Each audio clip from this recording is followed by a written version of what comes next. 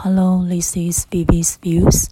Today we are going to read the Harry Potter series, Chapter 4, The Leaky Cauldron. Next paragraph, the second. Here we go.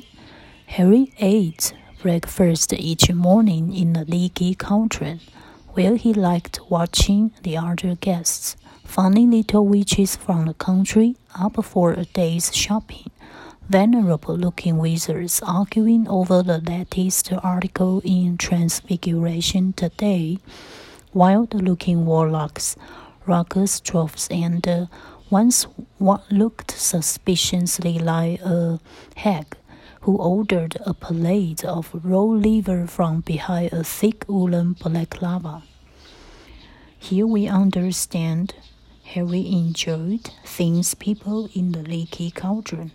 There were many cool magic people around him, such as funny little witches, venerable-looking wizards, wild-looking warlocks, raucous dwarfs, or a hag. He was interested in those super mix. Yeah, why not?